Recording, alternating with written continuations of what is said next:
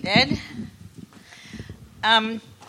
Every once in a while, we have the rare pleasure and the blessing of having someone come and speak with us who is not from Santa Monica, is not from LA, is probably not even from California. And so today we have, besides all of the very special blessings of having this new baby and Josh and Sarah becoming parents, and Louise is a great grandparent again, and the boys are here and the parents are here, both sets. We have Rabbi Rich Nickel and his wife Sue here from Boston.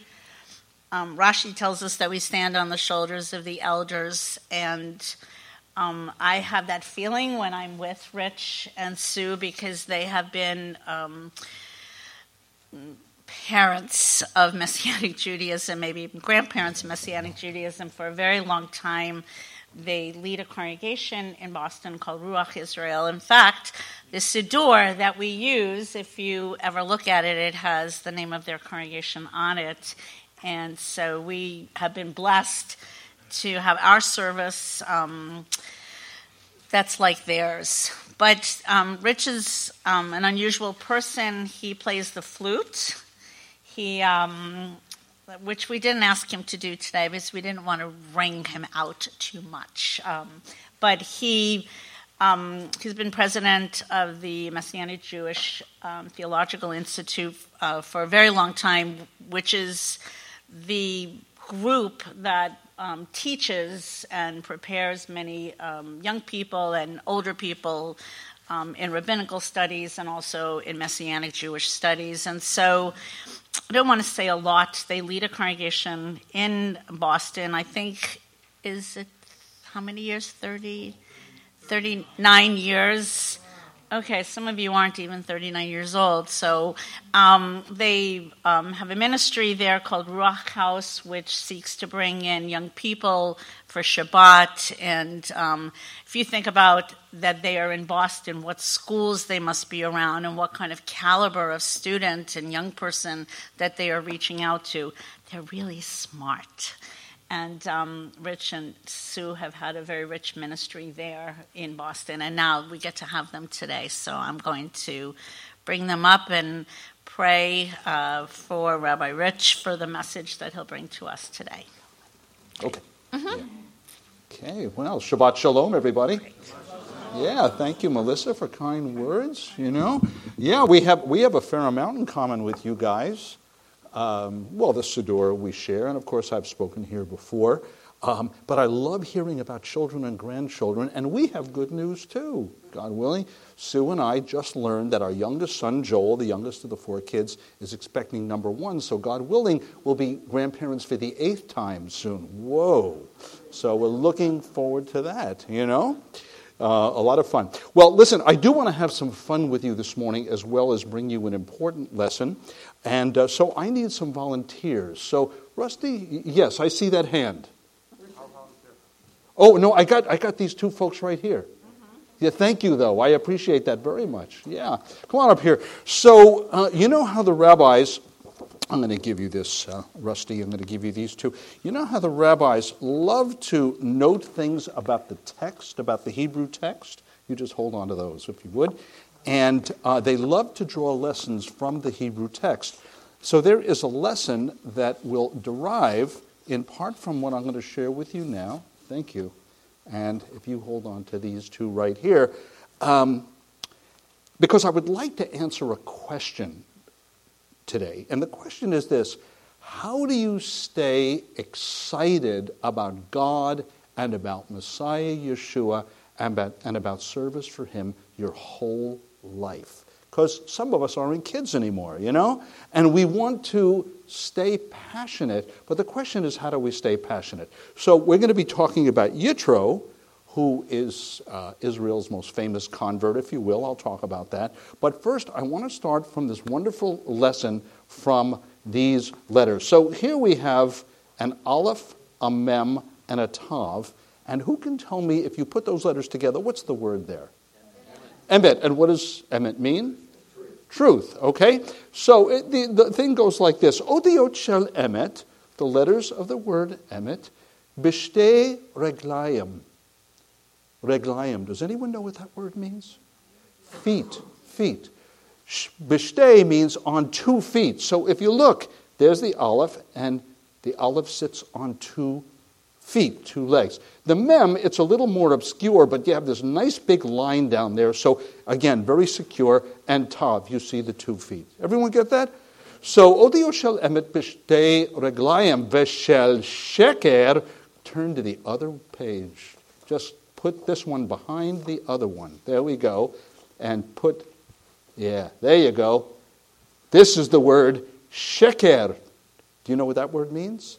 A lie. V'shel sheker b'regel echad. How many feet does the shin stand on? 1. How about the kof? 1. How about the reish? 1. See? You get in the picture. Odiyot shel emet b'shtei reglayim v'shel sheker b'regel echad. Okay? Kol osei emet mikuyam. What do you think mikuyam means? Sturdy, established. Show that first word again there, gang. You're going to go back and forth, okay? Okay? So, kol osei emet, everyone who does emet, mikuyam v'sheker enei mikuyam. Those who love lies, who don't walk in the truth, they're not established. Now, show emet again, if you will. Good. You got it? Emet? There we are. Good. Okay. So what else about these letters? Okay. Odiyot shel emet meruchakim. Meruchakim. You stand where you are. You, my dear, stand way over here. And you, young lady, how about right in the middle? Meruchakim. The letters of emet are far away from each other. What do we mean by that? If you look at the Hebrew alphabet, what is the first letter of the alphabet? And what's the last letter? Tav. And what's the one right in the middle? Mem. There it is, right there. Meruchakim. Okay? But sheker, show the other one now, everybody. Show that other one. And now move super close together. V'shel sheker mekoravim. Get even closer. You guys, get close, get nice and close. Get real close. Meruchakim. In other words, in the alphabet, the letters of emet are far away from each other. They're at the extremities of the alphabet, right? But sheker, if we think of the Hebrew alphabet, kof, resh, shin, they're all bunched together. Now here's the lesson. Emet, show emet again if you would. Kasheh la'asot. Emet, truth, kasheh, difficult to do. Emet is difficult to do. But, show sheker, okay? But sheker, omed achrei ozen. It's a bit of an idiom, but it means that sheker is easy because it's like your ears, which are right next to your head. It's in very close proximity, okay? Now, what is the meaning here? Sheker is easy. Lies are easy to imbibe, right? But truth ain't always so easy to get to, right? But yet, as followers of Mashiach, truth is very important to us. Let's give these guys a great big round of applause. Thank you very much. A little lesson. And we want to see, thank you guys very much, we want to see how this observation about the Hebrew alphabet works itself out in the life of Yitro. Now, Yitro, as I mentioned, is Israel's most famous convert. Well, we also think of Ruth, don't we? But Yitro, I was going to say, no, it's not right. Yitro had a parsha named after him, but Ruth had a whole book. Okay, it's debatable who is the most famous of the converts. We'll leave it at that. But Yitro has a lesson for us as we explore this issue of how we can maintain our spiritual passion for a lifetime. Because, let me tell you, it is amazing how the years fly by. Have you found that to be true? Yeah. I hear self-conscious laughter. Right? It is amazing how the years fly by. I mean, Sue and I were just 29 and we 29 or so, and we arrive in Boston with little David, 3 years old, and 1-year-old Julie. And now they're all grown and they have their own children. And by the way, you can fell with me about this. 3 of the 4 kids live in Boston, and they're all part of the synagogue, and all the kiddies. Is that fun or what? And we're hoping our 4th son will move back from Florida when he finishes his medical program. But anyhow, the years fly by, and we need to be able to figure out how to sustain ourselves so that our spiritual passion, or what I like to call the big wow. I call it the big wow. How do we maintain that big wow? Well, Yitro certainly had it, and he was no kid. Don't forget, he had known Moses for a long time during the 40 years that Moses had been with him. This was after that. And so he was an elderly gentleman, but we certainly see a suppleness of mind and character which comes from a kind of person who just lives with the sense of the big wow. So we'll look at the passage here a little bit. So we are in chapter 18 of the book of Exodus, and just a few of the verses. You've heard them already, so I'm not going to read a lot of them. So Moses went out to meet his father-in-law and bowed down and kissed him, and they greeted each other, and they went into the tent. Moses told his father-in-law about everything the Lord had done to Pharaoh and the Egyptians for Israel's sake, and about the hardships that they had met along the way and how the Lord had saved them. Now, notice this. Yitro was delighted to hear about all the good things that the Lord had done for Israel in rescuing them from the hand of the Egyptians. He said, I'll give it to you in Hebrew because it's like he's reciting a bracha. This is the pagan prince of Midian, okay? Vayomer Yitro Baruch Adonai, asher hatzil etchem miyad Mitzrayim umiyad Pharaoh. Blessed, praised be the Lord who has rescued you from the hand of the Egyptians. And then he goes on to say, now I know that the Lord is greater than all the other gods, for he did this to those who had treated Israel arrogantly. The priest of Midian saying this. Now I know. This is why he's considered such a great convert to the Jewish people. Then Yitro, Moses' father-in-law, brought a burnt offering and other sacrifices to God. So he actually participated in the ritual, the liturgy of worship. And Aaron came with all the others, the elders of Israel, to eat a meal with Moses' father-in-law in the presence of God. Now, all good, fabulous. But what about this guy Yitro? What can we learn about him which will highlight his character and the lesson that he has for all of us? Well, I'm indebted to a scholar named Colin Humphreys. Has anyone ever heard of Colin Humphreys before? He's the head of material science at Cambridge University.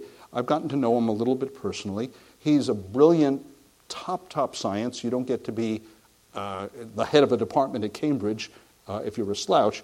And he wrote a wonderful book called The Miracles of Exodus, where he tries to see how God weaves into the wonderful miracles that he did for us in Egypt certain scientific insights about how God may have done some of what he did.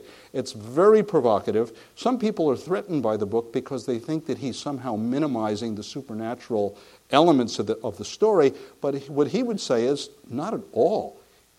I'm substantiating the historicity of the Exodus because it really happened, and that these scientific insights actually highlight the power and magnificence of God, with the recognition that he could work through straight miracles or he can work through providence and work in different ways, and it's all God and it's all supernatural in the strictest sense. So anyhow, he believes, and I've come to adopt this position, that the location of Mount Sinai probably is not Yavul Masa in the middle of the Sinai. Probably not. There are a number of reasons for that. But he suggests that actually Mount Sinai more likely is in northern Saudi Arabia, so that our people left Egypt and wandered their way down to the Gulf. What am I thinking? Oh, I'm having a senior moment here. There's the Gulf of Suez and the Gulf of Aqaba, and that he believes the crossing occurred. And maybe you can just picture in your mind, you know how the Sinai comes down like this and comes down? Can you see that? Okay. And then over here, facing it this way, this is the Gulf of Suez, meaning a body of water that stretches all the way along the Sinai and empties in the Red Sea. It's part of the Red Sea. And here on this side is the Gulf of Aqaba.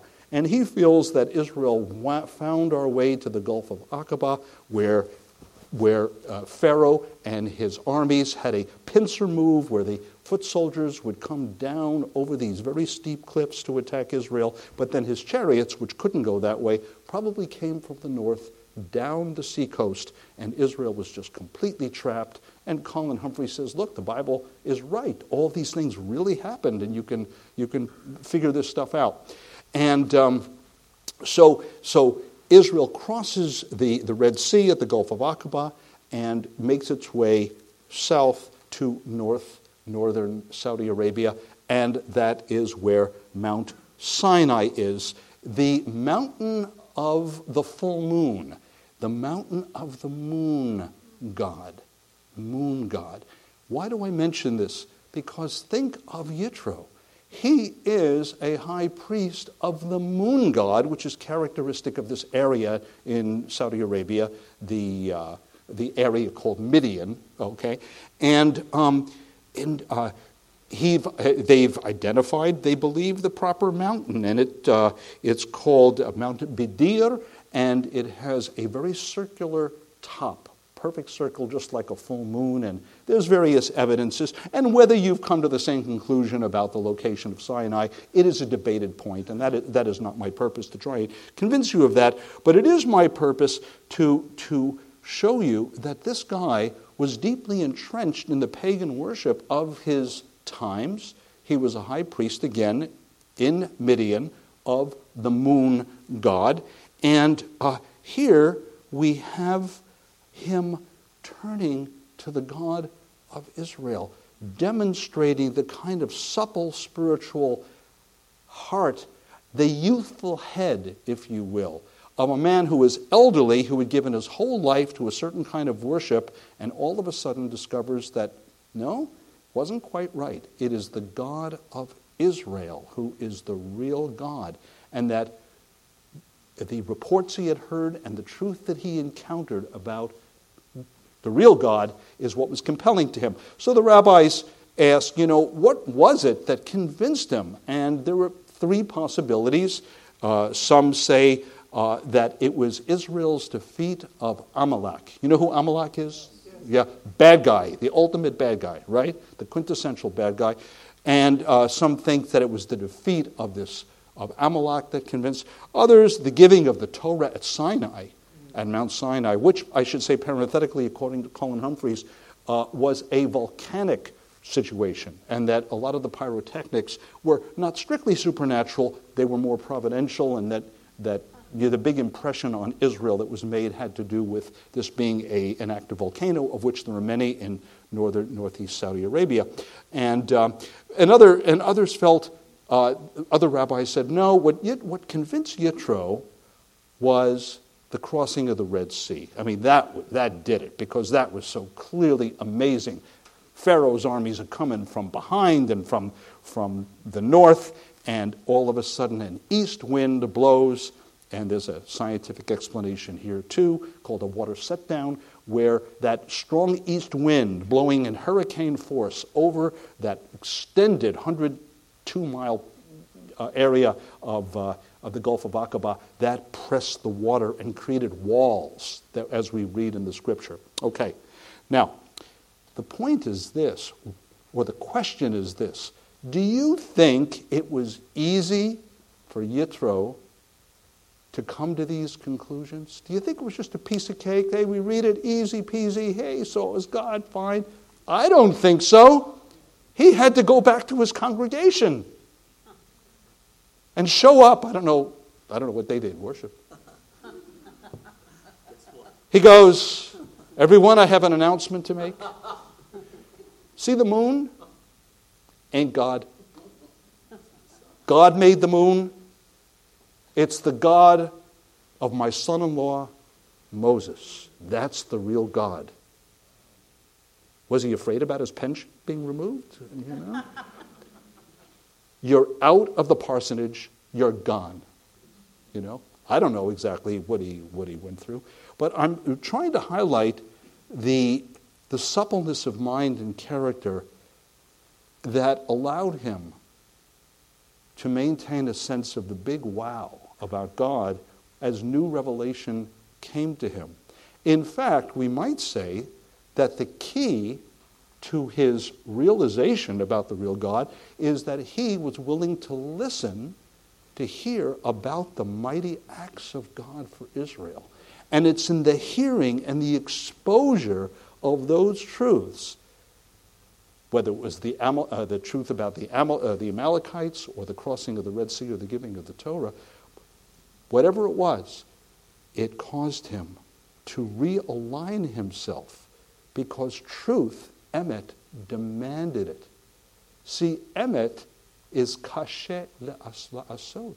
It is not so easy to find and to hold on to, but it's where it's at. If you and I are going to finish the race as we get older, if we're going to finish the race in grand style, being excited about the things of God and working hard in the community for his kingdom, that's where we're going all this. That's the big point.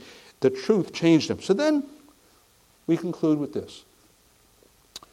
What is going to change us? How can we avoid the problem of becoming blasé as we get older, thinking we've seen it all, we've done it all? We've paid, we've worked hard, we've knocked ourselves out. Now let the young people set up the sanctuary or help with the kids in the Shabbat school. Now, I'm going to take it easy and just relax. But really, if we're honest with ourselves, some of that sentiment can be a function of having lost the big wow. We've lost the passion that comes from exposure to truth and a heart that seeks truth and embraces it even when it's kasher le'asot, even when it's not easy. It is the spirit, it's the kind of thing that keeps us young even though we are getting older. We're all busy, right? We're all influenced in ways, in fact, that we're not even consciously aware. This is something I think about a lot. You know, truth is kasher le'asot, hard to get because do you realize how, and I'll use a very strong word, do you realize how influenced, even brainwashed we are by a lot of things that we're not even aware of? Are you aware of that at all? I'll give you a benign example. Sue shared this one with me. So at the Children's Museum in Boston, they have Grandma's house. It's all terrific. And in Grandma's house, there is, Susie, tell me if I get this right, a pink refrigerator. Right? A pink refrigerator. Would you have a pink refrigerator? Raise your hand if you are going to go out and get a pink refrigerator. I see one hand, but she's such a... Oh, well, you have one. Then my illustration doesn't work. Or maybe it does. You see, some people, she's a grandma, and maybe that's why. But most people nowadays think a pink refrigerator, I wouldn't have a pink refrigerator. There are exceptions. Real individualist you are, you know? The point is that styles change, and are you aware that they're changing as they're changing? No, you just look up one day and you go, I wouldn't have a pink refrigerator. Or think about the clothes that you wore in the 60s that you wouldn't wear now, right? Because we're subject to influences that we're not consciously aware of these things, but the pervasive nature of advertising and all the rest. Listen,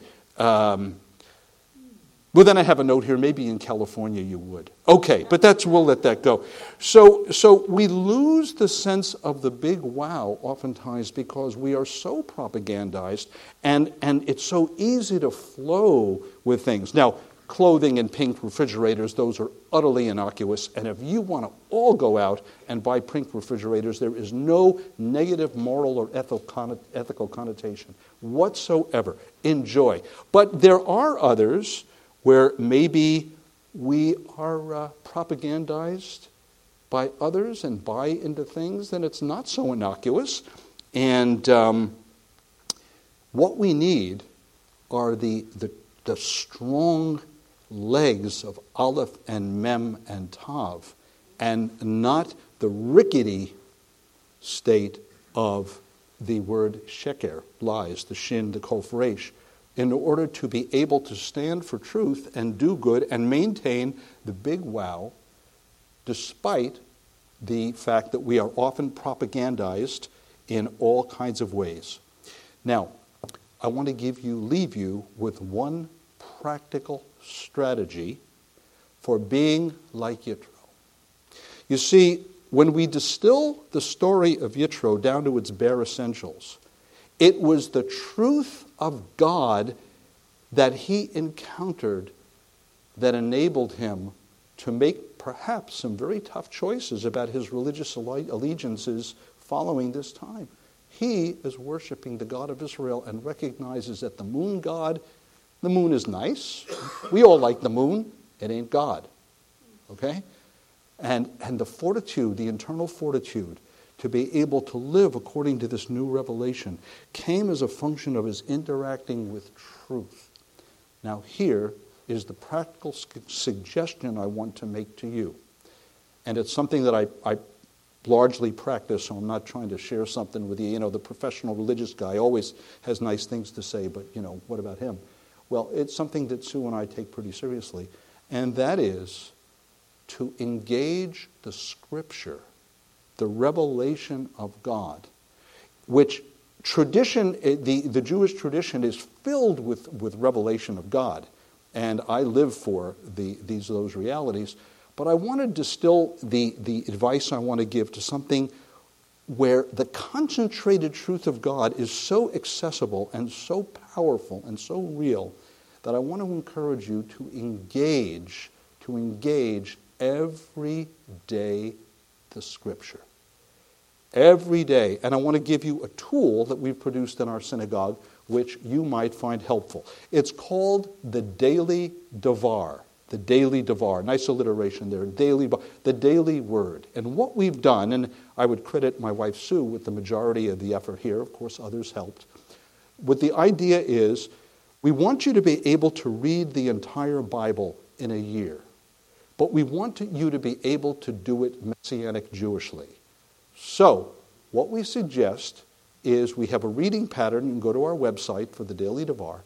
And on Sunday through Thursday, you'll read several chapters of Tanakh. You'll read a chapter on each day, a chapter of the Besorah, the New Testament.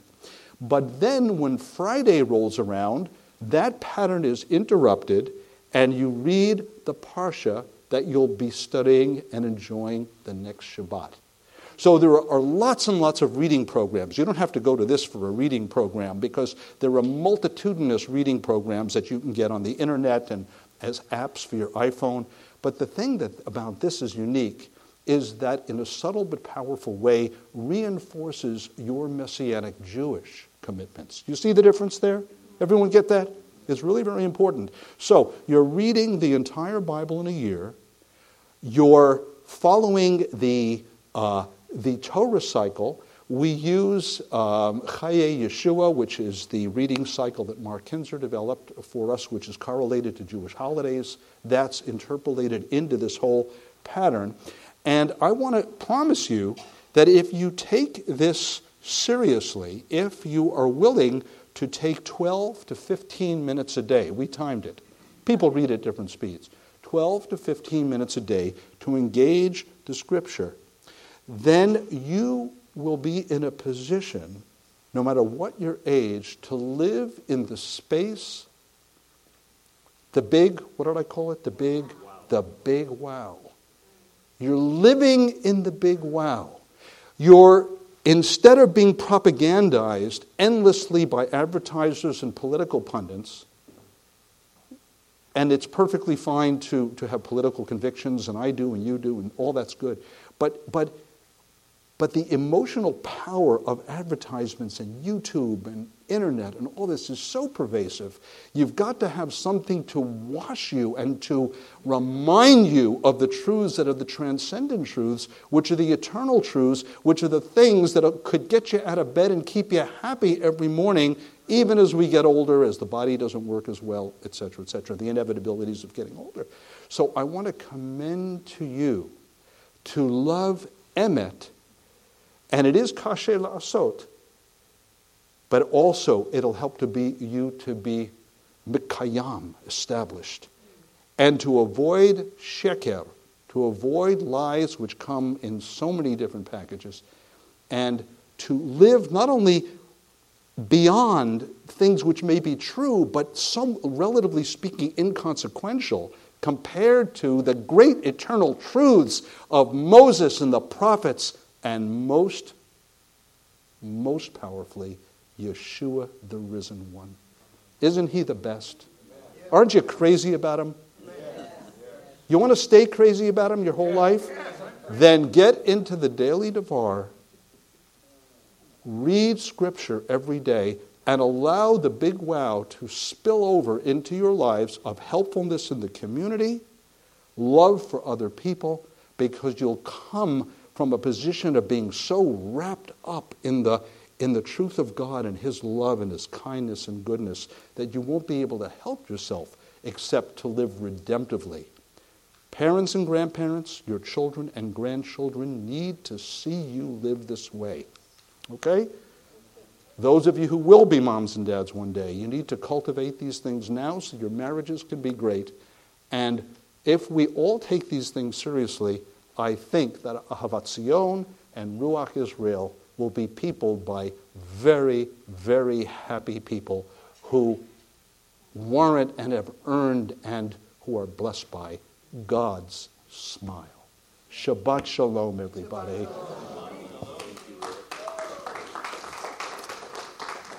Thank you.